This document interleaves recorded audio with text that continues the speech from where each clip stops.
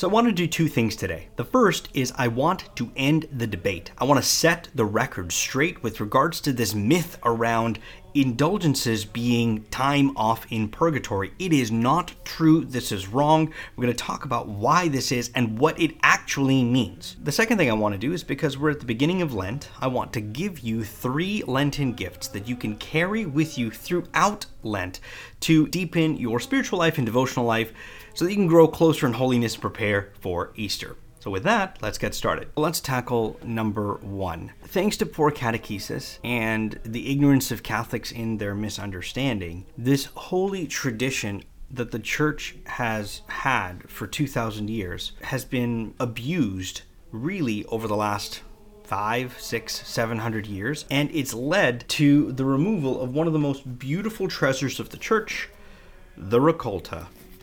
It has been replaced by the Enchridion of Indulgences. Now maybe I'll put a picture up on the screen here. If you were to compare the Raccolta to the Enchridion just in terms of size, you will ask yourself, did they just throw the baby out with the bath water? Now, why did they do this? Well, a lot of the abuses had to do with this idea that indulgences meant time off in purgatory, which is wrong. That is not what indulgences actually mean. This came about because every time you would look at some type of manual where there was an approved prayer, like in the Raccolta, let's just pick one here, pick any prayer. Let's go with invocations to the Sacred Heart of Jesus. There's a beautiful prayer here, Sacred Heart of Jesus, thy kingdom come. And it says here an indulgence of 300 days.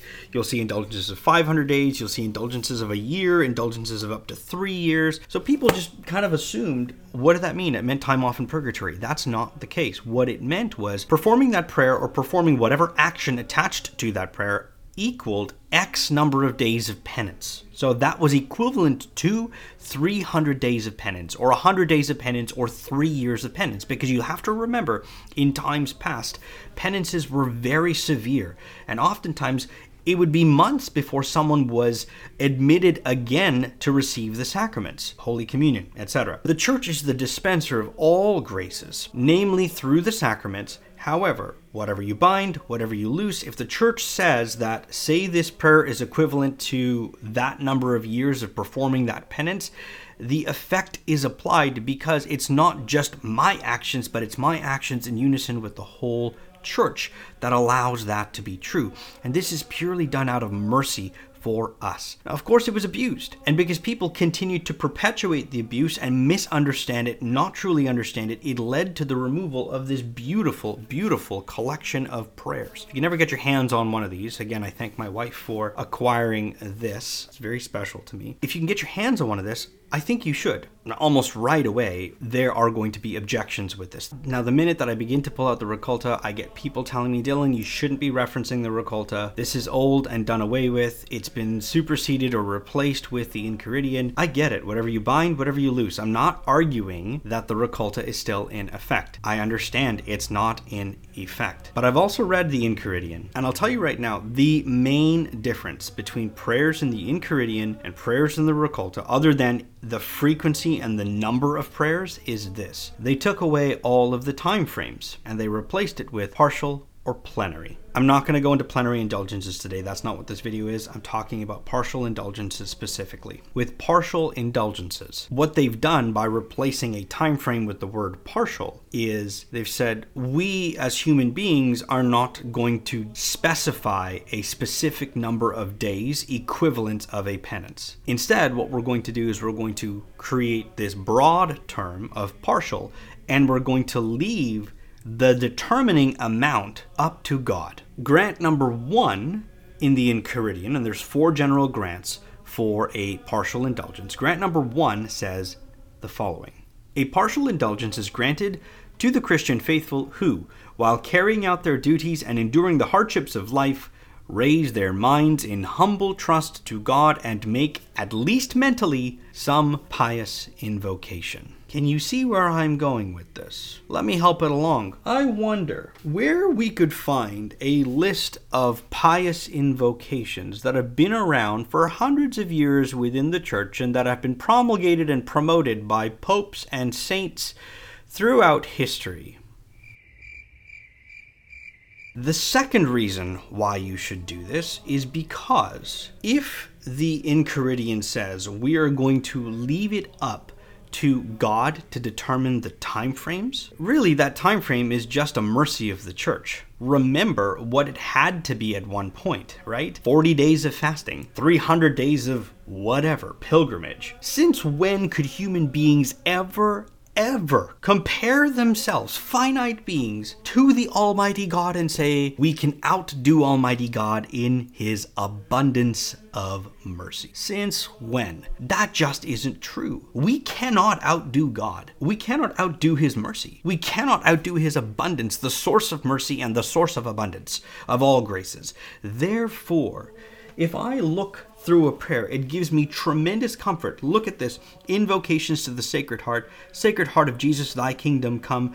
The church at one point granted 300 days indulgence. What did that mean again? 300 days indulgence meant that prayer was equivalent to doing 300 days of penance. If the church could grant 300 days, do you think that Almighty God is going to grant less or more?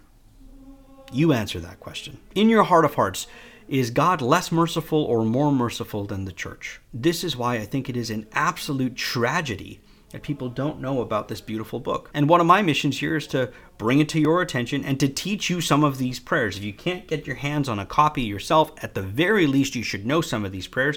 And that leads me into part 2 of what we're going to do today. I'm going to give you 3 beautiful prayers that I myself will be using this particular Lent to deepen my devotional life, to grow spiritually, and to draw closer to God. I might spend the rest of my life making up for all of the sins that I had committed, and I'm okay with that. We have resources available to us that have been lost but are found again. And so, let's go through 3 of my favorite prayers. Before we dive into the 3 prayers, I wanted to take a quick moment and welcome and recognize our latest Patreon contributor, Enrique Montes. Enrique, thank you so much for your family's generosity. It's because of Patreon members that I'm able to continue to make YouTube videos like this. And at the end of the video, we're going to pray for him, all of our patrons, for their family members and their intentions. So don't just click off at the end of the video. It's an opportunity for you to practice your Latin and thank those who are supporting the channel and making this video possible for you. Back to the video. Prayer number 1 during this Lent is to make these pious invocations as a form of penance in reparation for the sins that we've committed throughout our life. Now, these 3 particular prayers are all taken from the Raccolta. They are simple pious invocations that anybody can learn to pray either in English or in Latin. Originally they had indulgences attached to them, and even though they do not anymore, remember that because of Grant 1 in the Enchridion, these prayers still hold a partial indulgence, and we submit ourselves to God's mercy rather than to the mercy of human beings with regards to their equivalent penance. God is more merciful. The first prayer is number 20 from the Raccolta, and it's one that you've probably heard before. It's one of the Psalms, and it's often prayed during the breviary every day, and it goes, O God, come unto my assistance. O Lord, make haste to help me. Psalm 69, verse 2. In Latin, Deus, in adiutorium meum intende, Domine ad adiuvandum me festina. In Latin again, Deus, in adiutorium meum intende, Domine ad adiuvandum me festina. Prayer number 2. Oh my goodness, one of the most simplest prayers, and this is a prayer that I would often pray in the middle of my day when I'm waiting for something, when I feel anxious about something, when I want something to happen, and I really need to feel the presence of God in this moment to bring me down off of my height of emotion. And it goes in English. This is 154 from the Raccolta. Come, O Lord, and tarry not. 500 days indulgence was attached to this originally. In Latin it goes, Veni Domine, et nolli tardare. Veni Domine, come Lord, et nolli tardare, and do not tarry. For the third and final prayer, this is an act of adoration to God the Son. We adore thee, O Christ, and we bless thee because by thy holy cross thou hast redeemed the world. This is said every Friday by my family during the Stations of the Cross that we pray together as a family, and to learn it in Latin is very, very useful. Adoramus te Christe, et benedicimus tibi, quia per sanctam crucem tuam redemisti mundum. An indulgence of 3 years was applied to this originally, and to the faithful who recited the Apostles' Creed in conjunction with the above prayer, in a spirit of devotion to the passion and death of our Lord Jesus Christ, were granted an indulgence of 10 years of penance. This is incredible. Now, I'm going to continue to do this throughout the season of Lent. Maybe I will include this at the end of a couple of our videos if it's suitable, these pious invocations that you can carry with you through Lent. And there you have it. We set the record straight for what plenary indulgences are and why we shouldn't throw away this beautiful treasure of prayer that the church had used for years, because it is still useful today. As is my custom, I'd like to finish by praying for all of our Patreon members, for their family members, and for their intentions. So please join me now. We'll pray one Our Father, one Hail Mary, one Gloria. Let us begin. In nomine Patris et Filii et Spiritus Sancti. Amen. Pater noster qui es in celis, sanctificetur nomen tuum. Adveniat regnum tuum, fiat voluntas tua, sicut in cielo et in terra. Panem nostrum quotidianum da nobis hodie, et dimite nobis debita nostra, sicut et nos dimitimus debitoribus nostris, et ne nos inducas in tentationem, sed libera nos a malo. Amen. Ave Maria, gratia plena, Dominus tecum. Benedicta tu in mulieribus, et benedictus fructus ventris tui, Iesus. Sancta Maria, Mater Dei, ora pro nobis peccatoribus, nunc et in hora mortis nostrae. Amen. Gloria Patri et Filio et Spiritui Sancto, sicut erat in principio et nunc et semper et in saecula saeculorum. Amen. In nomine Patris et Filii et Spiritus Sancti. Amen. There you have it, folks. Thank you so much for joining me for another episode. Don't forget, Ash Wednesday begins this upcoming week. Go get your ashes. And until our next episode, may God love you and Our Lady keep you.